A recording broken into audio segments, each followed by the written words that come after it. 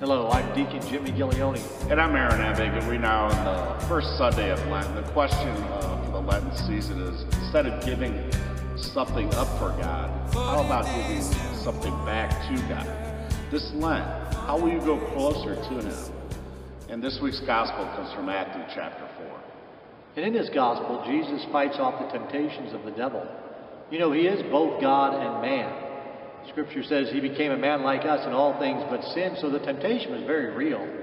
And all temptations are challenges to our faith and our ability to trust in God's loving plan for us. And at the heart of sin is a refusal to trust in God. Something sinful or not, it's right or wrong, according to whether it leads us closer to God or further away from Him. Yeah, this week's Gospel is a great one. You know, the devil tries to put Jesus through some tests and temptations, but Jesus had a response, you know, for every temptation that the devil tried to put on him.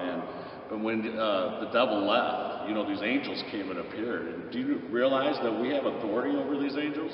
All we need to do is declare it in Jesus' name and just put them to work, just like they worked with Jesus. You know, if we can't picture God blessing an action or agreeing with what we're doing in our life, whatever it is, whenever it is, well then maybe we might have to make some real changes in our life. This word Lent comes from an Old English word for spring, a new beginning. It's a time for all of us to kind of do some spring cleaning.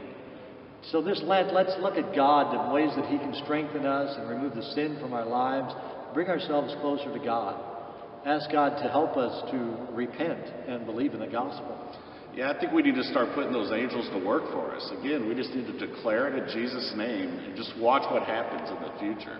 There are so many angels out there to serve us, and all we need to do is ask. And this week's wisdom words are, "For it is written, He will command His angels concerning you to guard you, and with their hands support you, lest you dash your foot against a stone."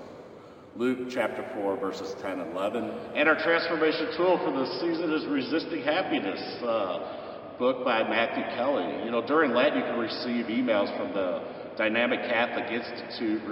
You know, they have reflections on different chapters of the book. So just go to thebestlentever.com to sign up. And then we'll end with our Transformation Tuesday's prayer. Jesus, how do you want me to transform my life today? God bless you all from St. Peter and Paul Catholic Church, spiritual home for everyone.